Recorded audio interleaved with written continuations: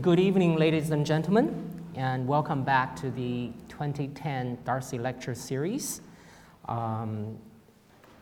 This lecture series this term is dedicated to the 400th anniversary of Matteo Ricci's passing. And I'm really pleased that I would have this opportunity to share my experience with all of you. And again, my gratitude to all of you, and especially the colleagues from Camping Hall. The focus of my lectures is going to be, as I shared with all of you, on the perspectives of the Chinese scholars from mainland China today on the study of Christianity in China, based upon a few specific research works by Chinese scholars. And they have done recently a tremendous amount of work on this particular subject. And my intention is by sharing those research works with you, and we could be inspired to initiate more possible collaborations with Chinese scholars in China. Well, in the last lecture, I presented a new research by a Chinese scholar based on the growth of the local Catholic communities in Fu'an, a small county in the northeast of Fujian province in the 17th and 18th centuries. In this lecture, I would like to quickly move forward our clock by 200 years and drew our attention to another research on the life of Chinese Christians in China today. And to set up the historical background for this research, it would be helpful for us to spend a few minutes by continuing the timeline of the last lecture, namely from the end of the 18th century into the present, by giving a few milestones in the Chinese modern history. And this is Fujian, and in China, in Ming Dynasty that we talked about. And if you remember this particular slide, the execution of Bishop Pedro Sanz in 1747, well, it did not stop the growth of the Catholic communities in Fujian, nor did it stop the spread of Christianity in the country. Thus, more severe persecutions followed. Similar religious cases took place in 1754, 1768 to 69, and 1784 to 85 throughout the country. The emperor continued his orders to arrest Chinese Christians and expel missionaries. On a report from the governor of Fujian in 1790, which described how difficult it was for the governor to suppress and arrest missionaries and Chinese Christians in hiding and running, Emperor Qianlong wrote in his typical imperial notation, "Do more, no empty talks. Pedro Cai is from Fujian. If he's nowhere to be found, where else can he be? You have not done your best yet." It is interesting to mention that this Pedro Cai was actually a Chinese priest who was trained in Naples in Italy, and by this Italian order called La Santa Famiglia. So eventually, because of this continuing suppression, eventually the nation's wide anti-Christian atmosphere led to drastic decline of the total number of Western missionaries, in some cases down to 1 to 2 working in one province by the end of the 18th century in China. By the early 19th century, according to a data collected by the late Arnulf Kamp, there were only 23 foreign missionaries and 80 Chinese priests in the entire country. In the following 150 years, between 1800 to 1950, 150 years, China experienced unprecedented events in its relations with foreign countries. The loss of 2 open wars by China from 1840 to 1842, the first one, and 1856 to 1860, respectively, resulted in a series of humiliating, unequal treaties between China and Western powers, allowing, among others, foreign missionaries the freedom to establish churches and purchase properties in all provinces of the empire. Consequently, much greater number of Christian missionaries arrived in the country, both Catholics and Protestants from Europe and the United States, and many came literally with Western gunboats. The Boxer Rebellion, which took place at the turn of the 19th to the 20th century in response to the imperialist expansion, growth of foreign influence, and drastically increased missionary evangelization in China, did not result in anything that met its original goal to support the Qing dynasty and destroy the foreign. Instead, the crushing defeat of the Boxers and the Qing government by foreign troops of 8 countries produced further treaties in favor of Western military, commercial, and religious interests in China, and ultimately led to the downfall of the last dynasty of China and founding of the Republic in 1911. Now then, in the following 40 years, from 1911 roughly to 1950, in addition to evangelization work in every province of the country, Western missionaries developed a variety of mission enterprises in China, including universities, secondary schools, hospitals, orphanages, printing presses, and more. As the influence of Christian enterprises of evangelization, charity, and social functions in China grew, so did the population of Christians in China during the same period. Take the Catholic, for example. One study reports 250,000 Catholics in the country by 1845, and 100 years later, by 1945, the number increased more than 10 times and reached to 3,295,000. And of course, as we know, 1949, what happened? The takeover of the government by the communists completely changed the landscape of Christianity in China. The massive expulsion of foreign missionaries in the 1950s, further suppression of all religious activities, especially Christian religions, which were considered a byproduct of Western imperialism, and later on, the establishment of what people call nowadays the Protestant Three Self Church, and officially the name of that is Three Self Patriotic Movement Committee of the Protestant Churches of China. It's a mouthful of a definition. And the Catholic Patriotic Church, and officially it is called Chinese Patriotic Catholic Association, and respectively 1954 and 1957. That laid the social foundation of the situation that Christianity was facing in the 1950s and is still affecting the development of Christianity in China today.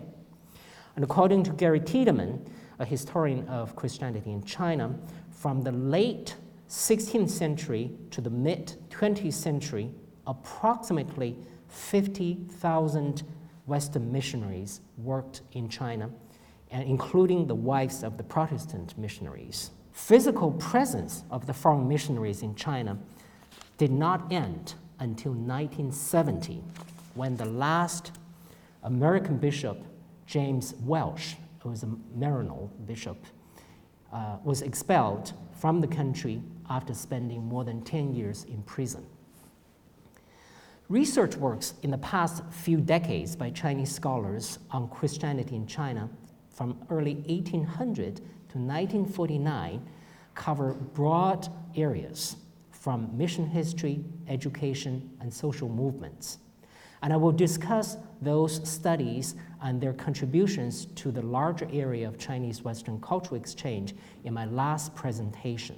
In addition to these studies, with a surge of the Christian population in China since the 1980s, there is a growing interest among Chinese scholars who are beginning to study the life of Chinese Christian communities in rural areas of the country as a viable social force in Chinese society today.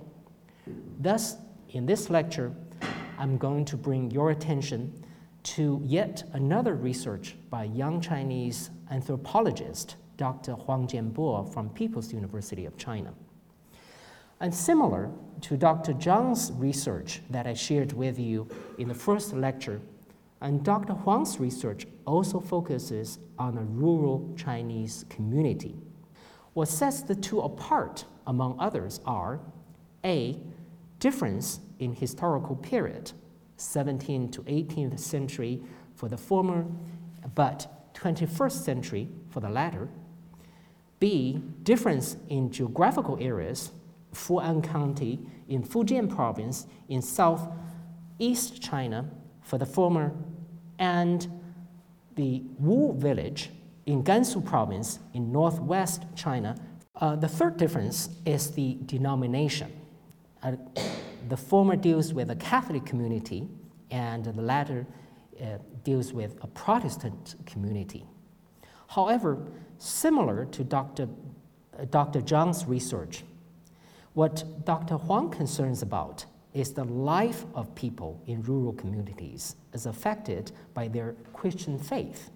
Thus, in addition to examining archival sources, local gazetteers in Chinese, which, as I indicated earlier, are rather scarce, participation in the life of the local Christians is part of his methodological approach to connect faith, people, and society today. And to conduct his research, this Dr. Huang visited the Wu village 4 times between the year 2000 and 2002 and stayed with a Christian family in this village for a total of 11 months. This was followed by 3 more visits from 2005 to 2007 after he completed his studies. The purpose of his visits, as he stated, is not so much so as to construct a fact or reconstruct a fact, but to understand a life, namely the life of a rural Christian community today. This is what I feel the most valuable contribution he has made to our research on Christianity in China by Chinese scholars. Now, a brief review of the history of the presence of Christianity in the Wu village will help us understand Dr. Huang's work a little bit more. Now, Gansu province is in the northwest of China, one of the poorest provinces in the country. The 2008 official statistics states that the per capita GDP of this province, with over 30 million people, is 12,000 RMB yuan, which is just slightly more than 1,000 pounds. Now, the place that we're going to talk about is Tianshui Prefecture, is one of the wealthiest in the entire province, and the total per capita GDP is about 55,000 yuan, which is about 5,000 pounds per year in 2008. The first Christian missionary who set his foot in the area is by the name of George Parker, a missionary sponsored by the China Inland Mission, which is what we call CIM, in 1876. It was followed by another 2 CIM missionaries, John Martin and Douglas Harding, in 1880. By 1898, the first Christian community was organized, and by 1890, the first church, by 1900, the first church which was made of no more than 4 simple shacks in the region was built. And I'm sorry that I couldn't find any proper photo of that particular church, but these 2 sketches pretty much represent the kind of a preaching location and or structure that those earlier CIM missionaries set up in that particular region. And if you look closely, and I'll point out here if this works, and here it clearly indicates the name of that church by Chinese, Fuyintang, or Hall of Grace, and in English, which was a common term used by Protestant missionaries at that time. The son of the original founder of the church shared with Dr. Huang, "My father used to be a believer of Taoism, but was converted to Christianity by Mr. John Martin. After his conversion, he donated his Taoist chanting chapel, along with a small piece of land as part of the new church building. Because the original elders were 4 founders of the newly constructed church, and most of the members of the church were family members and close relatives, they nicknamed the church 四人堂, the Hall of Four. Thus, our title begins the Hall of Four. I need to point out that during the first 50 years of the 20th century, the presence of the missionaries, both Catholic and Protestant, in northeast China was quite visible, although it was not until recently that the study of their work, such as evangelization, education, famine and natural disaster reliefs, and has begun to attract increasing attention among Chinese scholars. In spite of some difficulties, and Chinese scholars were able to gain access to some already limited primary resources in Chinese. On the other hand, the amount of information through photographs, diaries, reports, minutes created by Western missionaries is overwhelming. To take one example of the 3 sisters of CIM, as an example, in addition to the actual evangelization educational work as they traveled through the northeast region of China all the way to Xinjiang province, or autonomous region today, in the early 20th century, they also documented their trips through their diaries and reports, and eventually produced 20 publications, an invaluable source of information for us today on this particular subject. While Western missionaries were taking roots in both cities and countryside in the first 20 centuries of the 20th century, several social movements in China directly affected Christian missions in the country, particularly one in the 1920s to 1930s, anti-religion, anti-Christian movement. This movement, as pointed by Daniel Bays, an American historian, marked a crucial stage in the maturity of the Chinese church, and he emphasized the Chinese church, namely resulting in independence of the Chinese church in China. The movement also affected Chinese community in the Wu village in 1928. In that year, the local Christians changed the name of the church from the Hall of Grace to Church of Christ in China, which runs parallel to many of the churches, independent churches at that time in China. They also took over the administration of the church.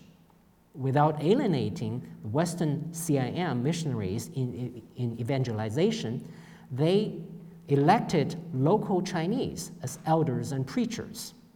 It was one of the first 600 such independent churches in China at the time.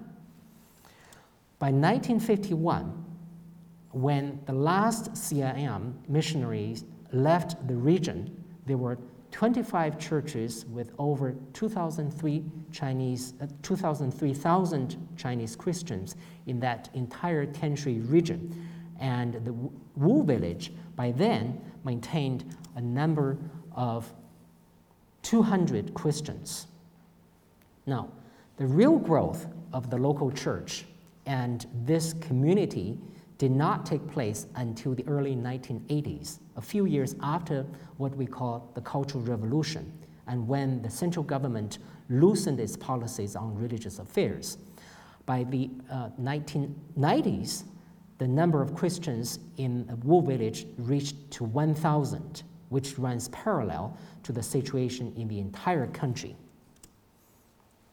And here we come to the Wu Village. And research works by Chinese scholars in recent years have examined such an unprecedented phenomenon, especially in rural China. And they suggest 4 possible reasons as a combined explanation. First, lack of sufficient scientific knowledge and fear of natural phenomenon. Second, value system crisis as the result of the decades of the Communist Party control. Third, growing interest among intellectuals to seek for the source of democracy and prosperity. And last not the least, internal human desire for spiritual needs. Nevertheless, the issues that Dr. Huang is trying to examine are not so much so of exploration of reasons, but how did an indigenized Han Christian community survive and revitalize in spite of the decades-long state control and political interference?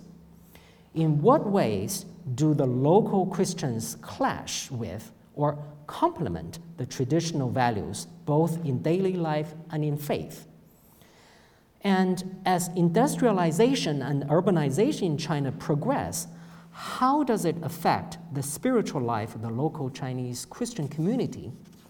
And Wu family is the location where he wanted to obtain some answers to the above questions.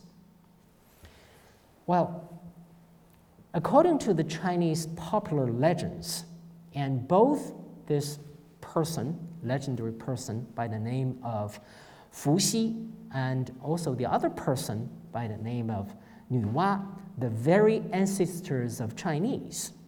And they happen to be born, both were happen to be born, as the legend goes, in this Tianshui area. Therefore, there has been a long history of ancestral worship in this region. Because of this, the local Fuxi temple is an icon of the established Chinese heritage. Confucianism, Taoism, Buddhism permeate the local society through ancestral rites, ceremonies of various kinds, and clear local lineage family system. However, the local attitude towards Christianity is very subtle. Soon upon his arrival of this village, Dr. Huang was drawn by a noticeable presence of Chinese couplets at the door of almost every household throughout the village. Popular in this area, the locals use these couplets to express wishes for almost anything, any aspect of their daily life, including, of course, to start with, patriotism, longevity, successful marriage, Happy New Year, and construction of a new house, Christmas, expression of religious beliefs, or even condolences for the death of the loved ones. In a way, these couplets reflect the mind of the local people.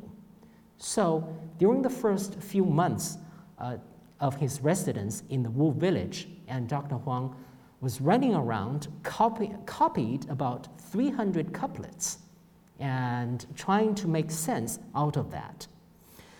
Out of this, those couplets, however, one particular pair hanging under the drum tower that leads to the nearby Fuxi temple reads, and I'm going to read it in Chinese so that you get kind of a rhythm of that, and in terms of Chinese poetry. It's a little loose kind of a Chinese poetry.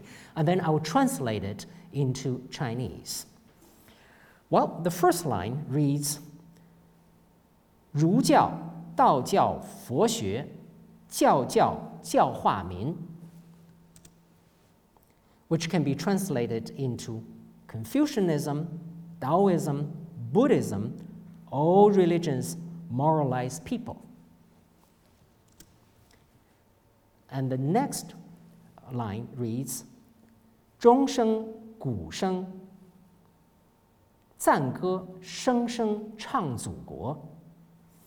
Bells, drums, and songs of praises all sing for the love of the country. Many meanings can be inferred from the two lines, although for those of us who understand Chinese poetry, it is not really neatly formatted. There's something missing in terms of the rhyme and pair of words. Clearly, and in this couplet, the exclusion of Christian religion is not so much so of a casual negligence, especially not at such a public place as under a drum tower. It indicates that even today, by and large, Christian religion is still considered somewhat foreign and different by many locals in comparison to the level of acceptance that Confucianism, Taoism, and Buddhism have. The total number of Christians is over 1,000, as I mentioned earlier, which took up 1/3 of the entire population in the Wu village. However, this fact does not necessarily mean acceptance locally, automatically. Now, about this three-self church and also the house church, as we often read in the news media. Well, the Protestant church in China today is divided into three-self church and house church. And of course, the three-self church is a government-run institution, whereas the house church are non-government approved Christian communities. Which one does the Wu Village Church of Christ belong to? And examination of the relationship by Dr. Huang between the government and the Christ of Church in the Wu Village and the internal organization of the Church of Christ in the Wu Village and its daily activities present a rather complex picture. Administratively, the Church of Christ in the Wu Village is under the local prefecture three-self committee. So it is, in name or institution, it's a government, approved community. However, all of its activities, including preaching, worshiping, propagation, and baptism, are independently initiated and organized without much, if any, interference from the above institutionally. In reality, with only one full-time preacher at the prefecture level of the three-self committee, the influence of the three-self church is anything but a full control.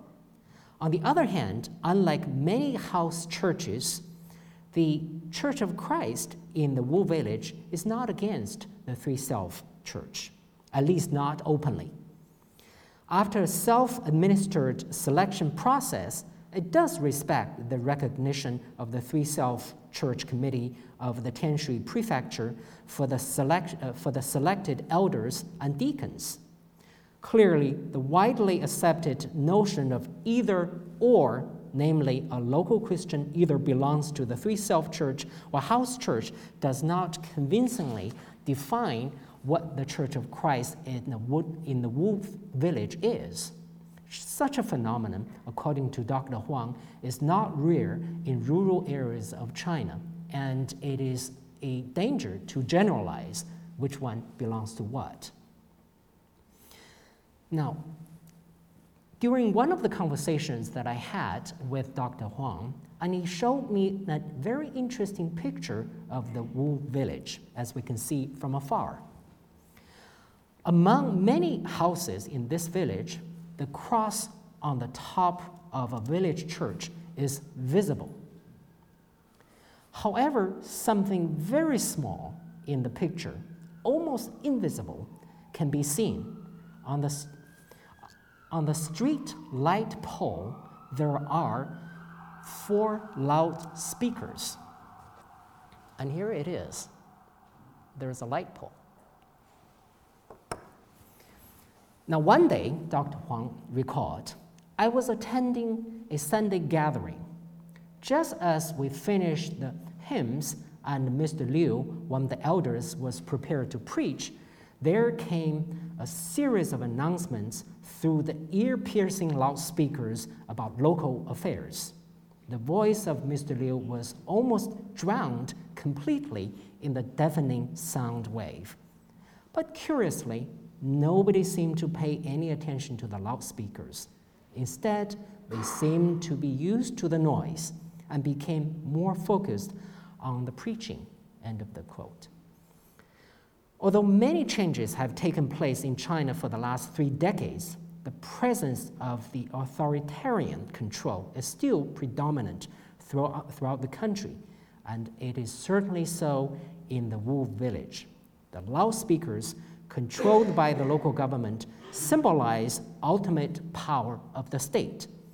Yet, the image of the local faithful singing Christian hymns against such a background present a subtle, complex relationship between the church and the government in China today. In religious affairs, local governments of different areas have adopted different attitudes, ranging from suppression to tolerance, from intervention of church affairs to paying attention to the livelihood of the local Christians. The local government of Tianshui Prefecture, according to Dr. Huang, and this Wu village is part of that, seems to belong to the latter.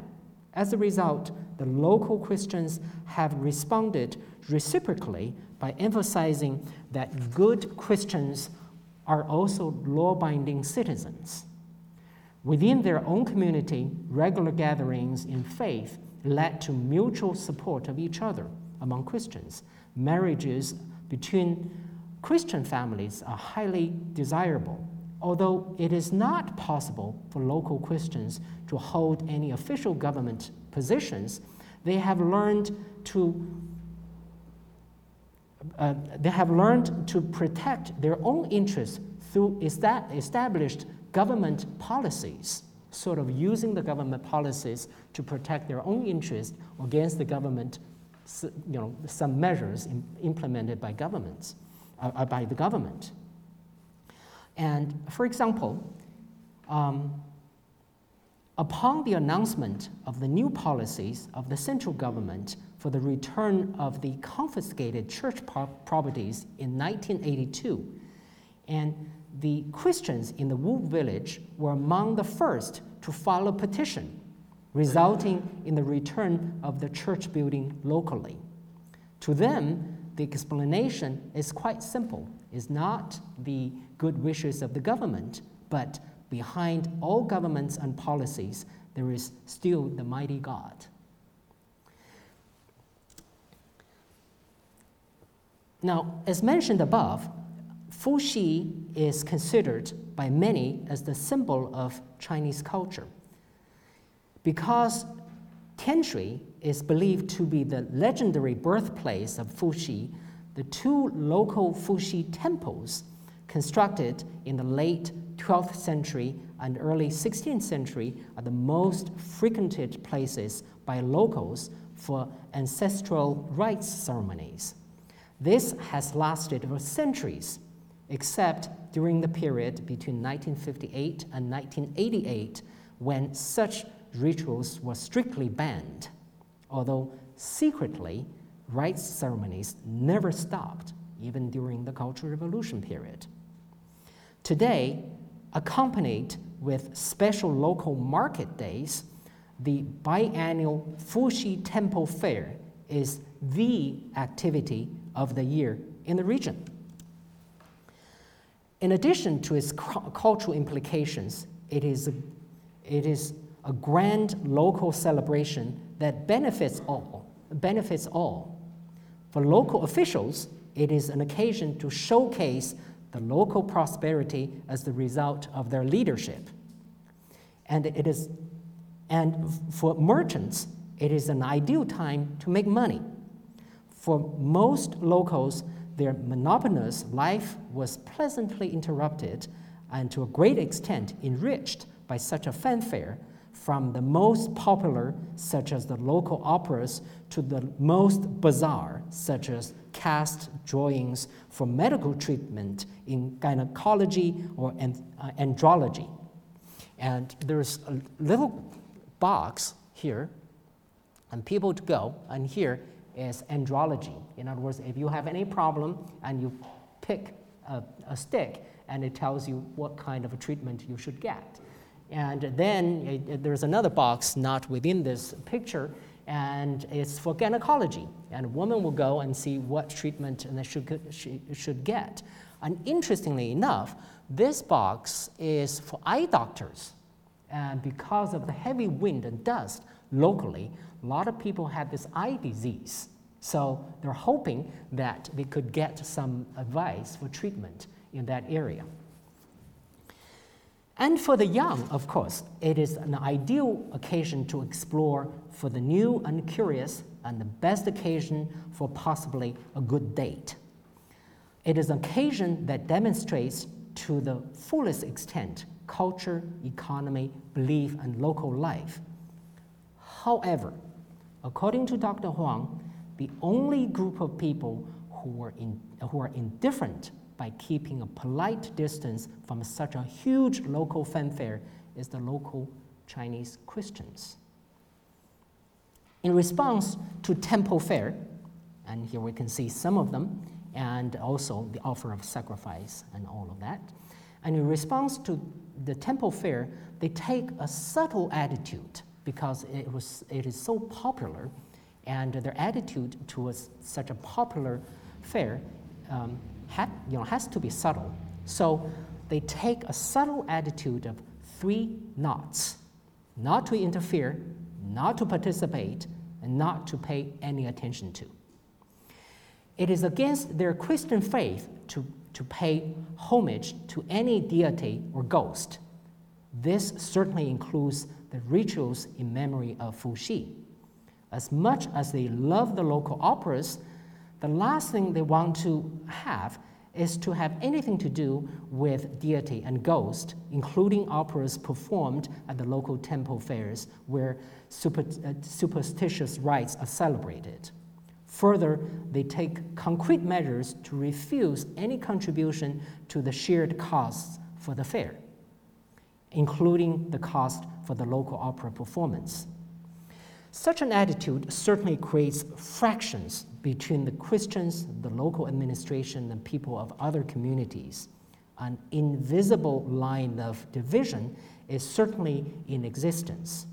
Moreover, after living in the village for almost about a year, Dr. Huang emphasizes in his study that this dividing line between the local Christians, the we group, and non-Christians, the they group, is not simply between one's religious experience, between those who believe in the Holy Spirit and those who believe in deity and ghost, or between those who attend church service and who practice ancestral rites celebration. And it is also typical of the local Christians in the Wu village to practice asceticism and no drinking and smoking. And these are off limit for the local Christians.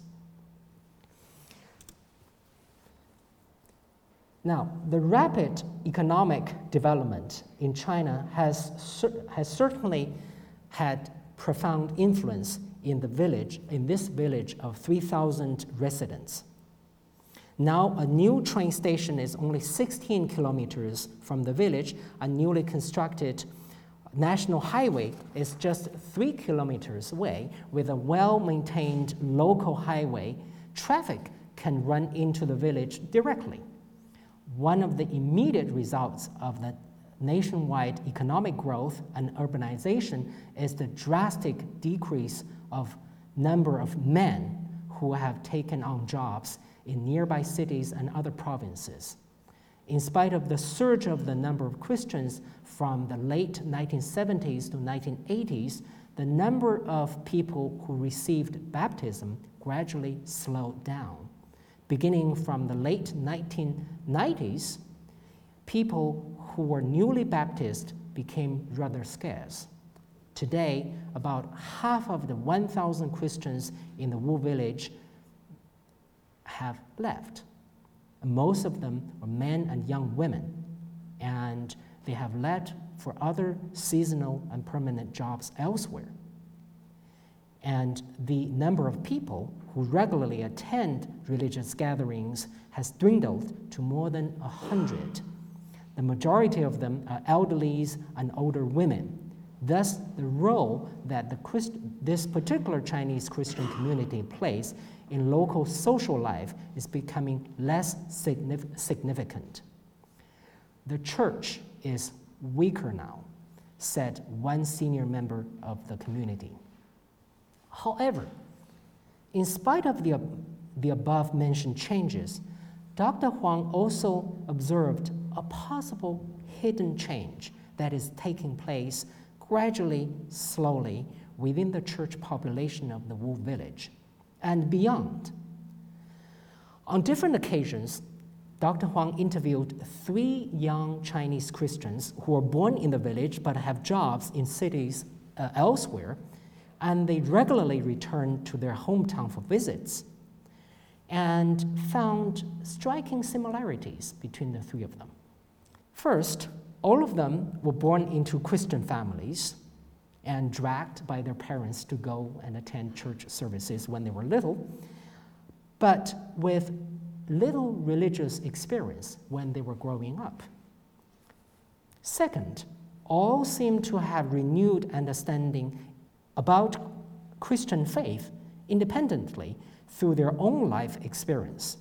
One is a university student or graduate. The other is a soldier. The third one is a migrant worker in Shenzhen. Third, all have renewed their commitment to their Christian faith by being more involved in different communities of their current place of residence. The moving population within the Wu Village as a result of the economic development has certainly contributed to the weakening of the local church. On the other hand, it seems that because of their experience in the more secularized environment as individuals, Christian faith in some of them have revived and strengthened. The church in the Wu Village has witnessed tremendous amount of changes and since its humble start more than 100 years ago. The cross on the top of the church still stands visibly from afar, while the loudspeakers of the local government still blow deafening announcements every day.